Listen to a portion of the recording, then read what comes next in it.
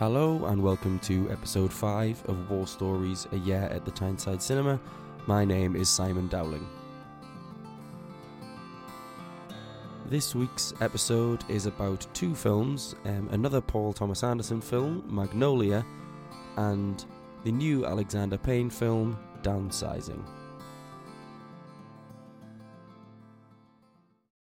As I mentioned last week, the Tyneside Cinema are still in the middle of their Paul Thomas Anderson season, leading up to the release of Phantom Thread, which actually comes out today, February the 2nd. I'm very excited to see that. I'm going to see it early next week. The first Paul Thomas Anderson film that I remember seeing, I think, is Boogie Nights. I saw it when I was at university and I thoroughly enjoyed it, but the film that really enraptured me and made me absolutely adore everything about Paul Thomas Anderson's work was Magnolia. Magnolia is a very divisive film, and I say it's a divisive film mainly because I showed it to two of my friends a long time ago who watched it mildly inebriated and completely missed the point of the film. It's easy to do. It's a religiously allegorical film that doesn't really tell you what the religious allegory is in an easy way, yet uses some heavy-handed imagery, particularly Exodus 8:2, which is hidden around the film, to kind of serve its allegory, and it's peculiar to watch. It's about 3 hours and 20 minutes, so it's an incredibly long film, which, in my opinion, doesn't feel that length. One of the common things I will say about Paul Thomas Anderson films is that they never drag despite their length. He is a master of pacing and a master of keeping you gripped in the film that you're being presented, regardless of its content, regardless of its length, and you know it's marvelous. Some other outstanding things, again, about every Paul Thomas Anderson films are the performances he gets from actors you don't expect to give brilliant performances. Obviously, he litters his films with people like Philip Seymour Hoffman, Julianne Moore, William H. Macy, John C. Reilly, so people that we know, particularly in John C. Reilly's case.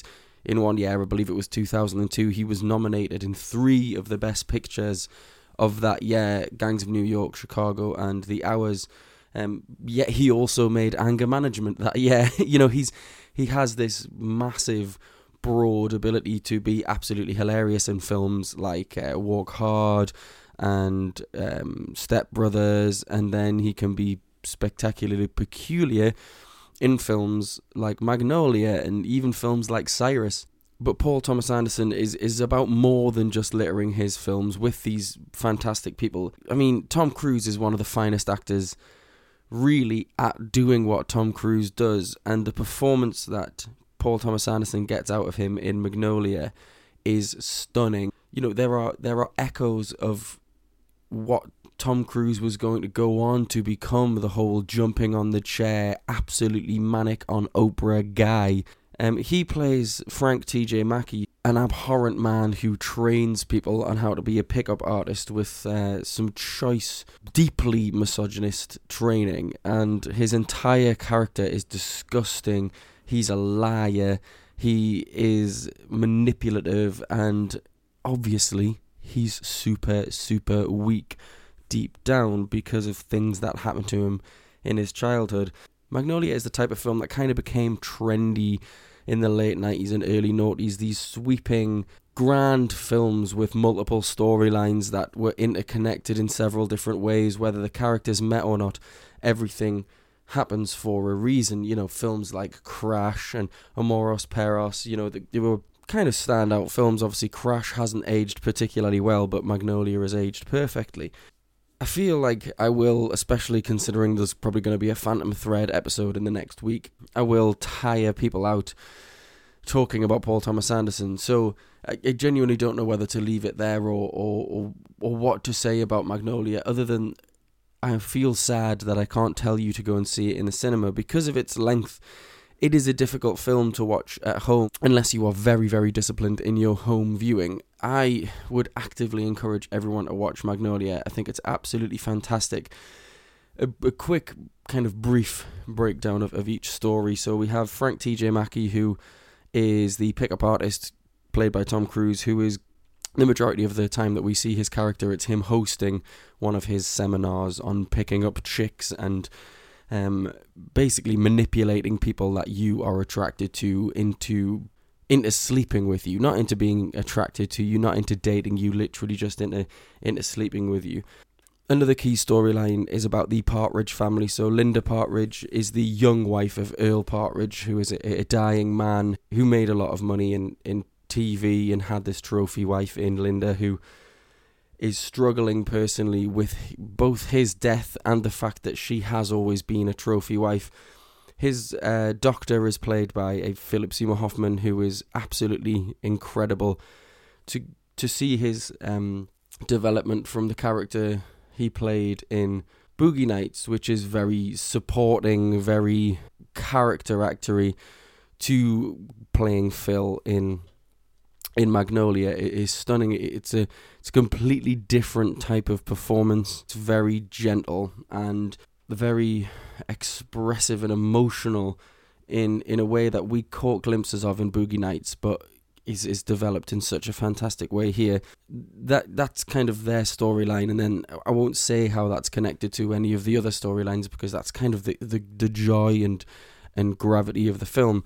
Another storyline we see is Philip Baker Hall plays Jimmy Gator, who's a long-standing TV host of a kind of kids versus adults quiz show, and a young Jeremy Blackman plays Stanley Spector, who is the star child in that show. Their storyline, Philip Baker Hall, at the very opening of the film, we find out that he has cancer, and he's going on TV to host a countdown to a landmark episode, which is, I think, the kids, when they lose, get knocked off the show, and these kids are about to break the record for the longest they've ever, the longest time they've ever beaten the adults for. So he's on to count down to this landmark show, but it is bearing the weight of his diagnosis. An obvious connection, which is developed very much at the start. William H. Macy is the current record holder and beat the record in the 1960s, and he plays Quiz Kid Donnie Smith. He's this guy who has local fame because he was the record-breaking quiz kid and super smart, and it's him in his middle age, suffering financial woes, and he's working in kind of a dead-end job, and he's doing it all for a particular reason, and like I said, I won't say the reason that he is struggling in every way, because again, that's where that is the joy of Magnolia. An absolutely stunning performance, and his storyline is so not necessarily relatable, because I'm not a middle-aged man who's kind of having a midlife crisis, but the way that he exudes the emotion and anger and frustration and everything is just absolutely incredible. John C. Reilly plays Officer Jim, who's a deeply religious police officer who is sent to the house of Claudia because she's in a public disturbance, and he falls. There's a love at first sight, and it's about him grappling with his unprofessional lust, I guess, for Claudia.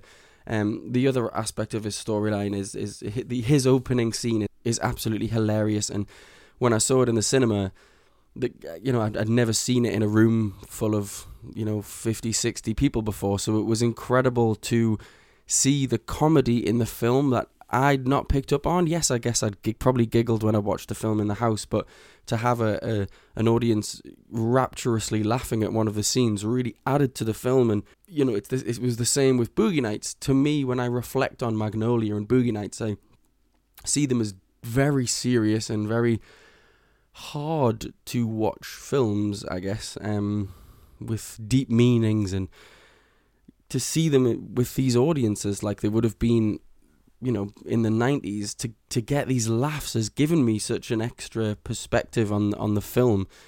But yes, he is at the start of the film finds a body, essentially, and another aspect of his storyline is him grappling with his need to be a good detective, and him not necessarily trying to solve the case, but just dealing with being an everyday cop and not being a very good one, and questioning his self and questioning why his path is making him blunderous and a bit of a joke. So yes, so there's Officer Jim and Claudia, there's Jimmy Gator and Stanley and Stanley's awful father, and then there's Donnie Smith, and there's Earl Partridge and his wife Linda and Phil, their nurse.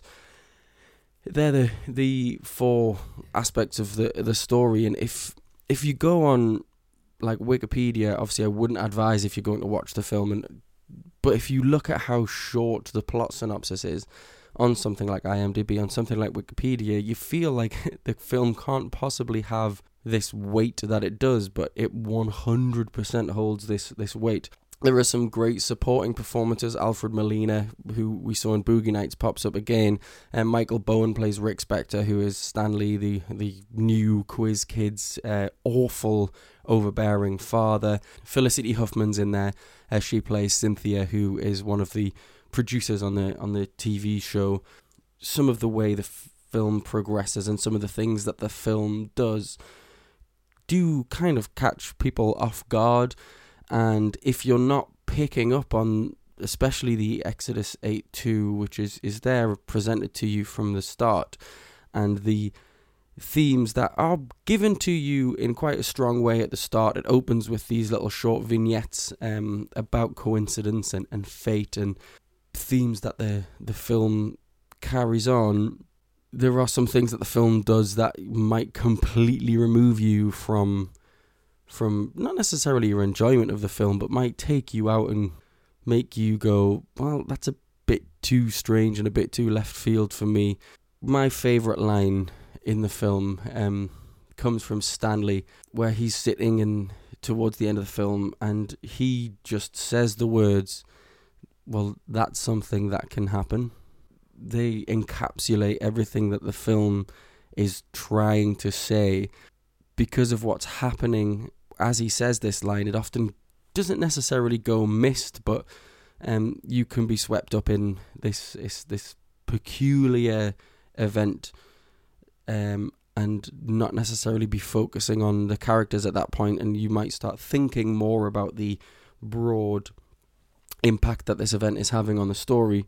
And the line Stanley says, like I say, this is something that can happen, really sells the film and puts it all in its place. And I encourage you, if you have 3.5 hours, perhaps on a rainy weekend day, to watch Magnolia.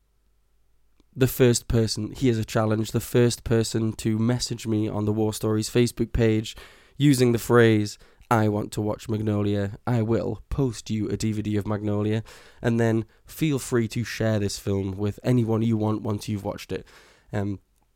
It's absolutely fantastic, and like I say, the film that got me into Paul Thomas Anderson awakened this love for him in me, despite having me already seen some of his other films.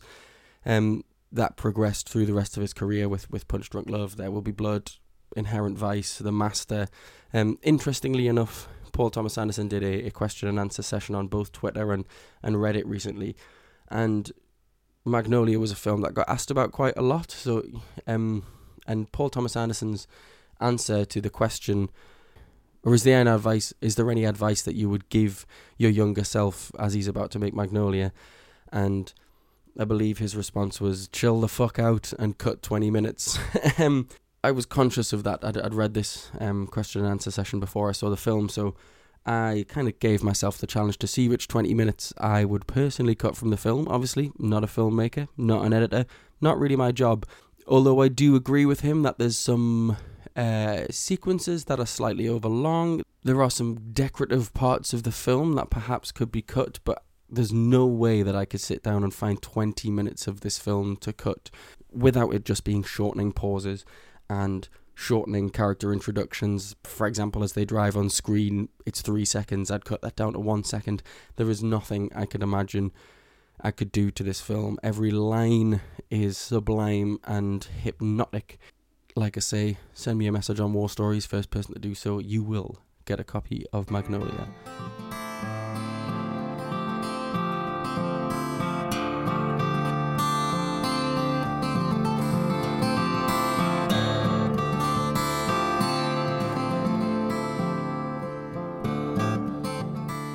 The other film I saw this week was perhaps one of the most bafflingly peculiar films I've ever seen in a cinema, and to say whether that's for better or for worse, I really still haven't decided, despite it being 5 days since I saw it. The film was Alexander Payne's Downsizing, which stars Matt Damon, Christoph Waltz, Hong Chow, and supported by Kristen Wiig. Alexander Payne has proven himself to be a great director throughout the course of his career. Election particularly is a standout in my opinion, and as well as The Descendants, which obviously was won an Oscar. His last film, Nebraska, I absolutely adored, and was a fantastic Bob Odenkirk performance, as I've mentioned. Similarly, he was fantastic in The Post, as well as Sideways, which again was critically acclaimed. Everyone absolutely adores Sideways. His stories and films are primarily about the struggles of a middle-aged, white, working class, lower middle class guy, and this is no different. If you haven't seen the trailer for Downsizing, it's a high concept film in that it's about people being shrunk. Science has progressed to a point where we've developed the ability to shrink people down, therefore massively reducing their carbon footprint and their impact on the planet in general. And not only that, but people who are not particularly flush in the normal world can be downsized and will be millionaires. Matt Damon plays Paul Safranik, who is an occupational therapist in a meat factory, alongside his wife, Audrey Safranik, who has ideas above her station about their financial place in the world and takes him on these tours of gigantic houses as he, at night as she sleeps, goes through their finances and wallows in his inability to satisfy her financially. They go to their high school reunion and bump into some old friends who have been made small and are convinced to join their old school friends in the world of the small. So they go ahead and get themselves scientifically shrunk and implanted into this world of weird characters, particularly Christoph Waltz and Udo Kier, who play Dusan, who is their neighbour, and his friend Conrad, who were, by the sounds of things, the sort of people who were rich in the real world and then have gone on to be even richer in the small world, and in doing so have just become absolute dickheads who throw these massive wild parties for celebrities, including the small celebrity, the first small baby who was born. It's genuinely, I'm going to leave that sigh in because that is how I feel about what the film does with its concept. The first kind of 45 minutes of the film, I was pleasantly surprised, considering the dreadful reviews I'd heard from friends and newspaper critics and online critics alike. I was really enjoying the film. I liked its peculiar tone and its dry wit and those classic Alexander Payne things. As much as the film turns to absolute shit, it still has some fantastic Alexander Payne lines in. I think he's a really great filmmaker, and that does show here. There are some dodgy moments when it comes to compositing because of the smallness, but you know, that can be forgiven because of how good the performances are, particularly Rolf Lassgard, who I can't remember seeing in anything else before, who plays the inventor of downsizing of this small science, and he's one of the first people to become small himself. I think his performance is quite impressive, and it's funny, and like I say, it's very dry. And again, I'm going to leave that sigh in because I'm genuinely finding it hard to put to paper, and you know, when I've been talking to my friends about it, as well as now without completely ruining the film. The first thing I did when I got home and my wife said to me, "Oh, how was the film?" I said, "Are you ever going to watch Downsizing?" And she said, "Oh, probably not." And I had to just tell her every misstep after misstep that this film makes. It is baffling. I mean, it doesn't progress organically. It is very pressed. It feels about 4 different films. There's a moment where Matt Damon towards the end of the film is sitting in a drum circle, and it's just peculiar. It is baffling. I was in the smallest screen at the Tyneside Cinema, the gallery, and there was, I think it fits about 35 people. And there were maybe 10 people maximum in the cinema. And there was a group of 3 people behind me who seemed to be really enjoying the film. They were laughing throughout at every moment that was set up to be laughed at. They were kind of umming and ahhing at the emotional beats that fell completely flat with me because of the way in which the story had progressed. You stopped caring. It wasn't funny anymore. Because you were spending too long trying to decipher what on earth the film was trying to do, and no longer was the emotion there because you didn't care. Especially Hong Chau's character, Nyok Lan, who is she's like a former small prisoner of the state. She was made small because of being a criminal. She then escaped her native Vietnam and was sent to a hospital in the small city that Matt Damon then goes to live in, and eventually just becomes the cleaner, who happens to be Dusan's cleaner, who is Paul Safranic's neighbour, which is how they meet. Perfectly reasonable way to have characters introduced to each other.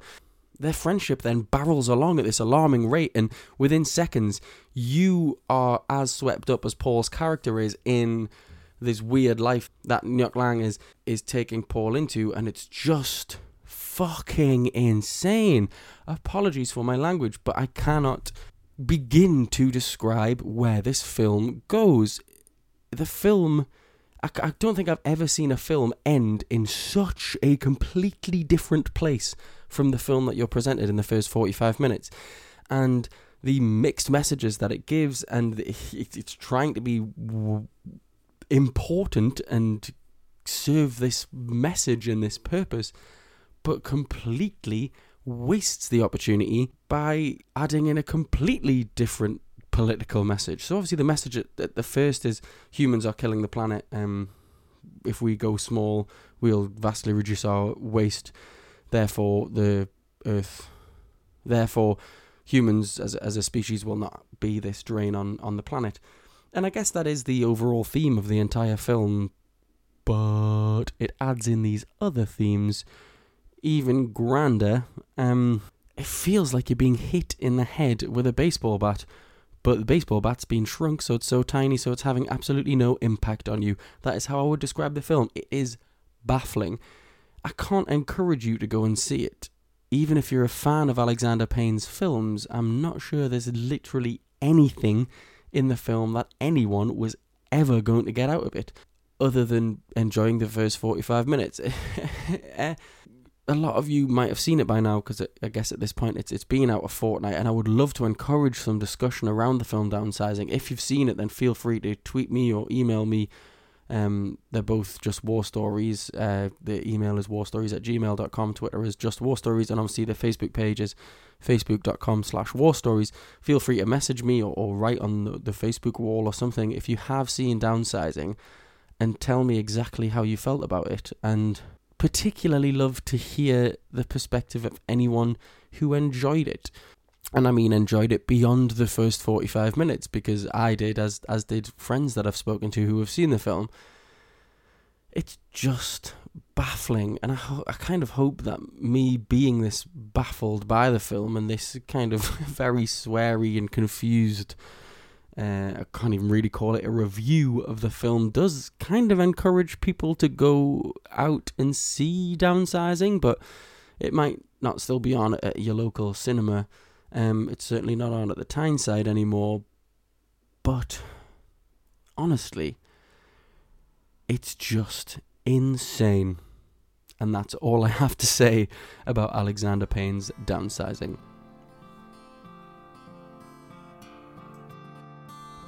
Thank you for listening to War Stories, a year at the Tyneside Cinema. My name's Simon Dowling.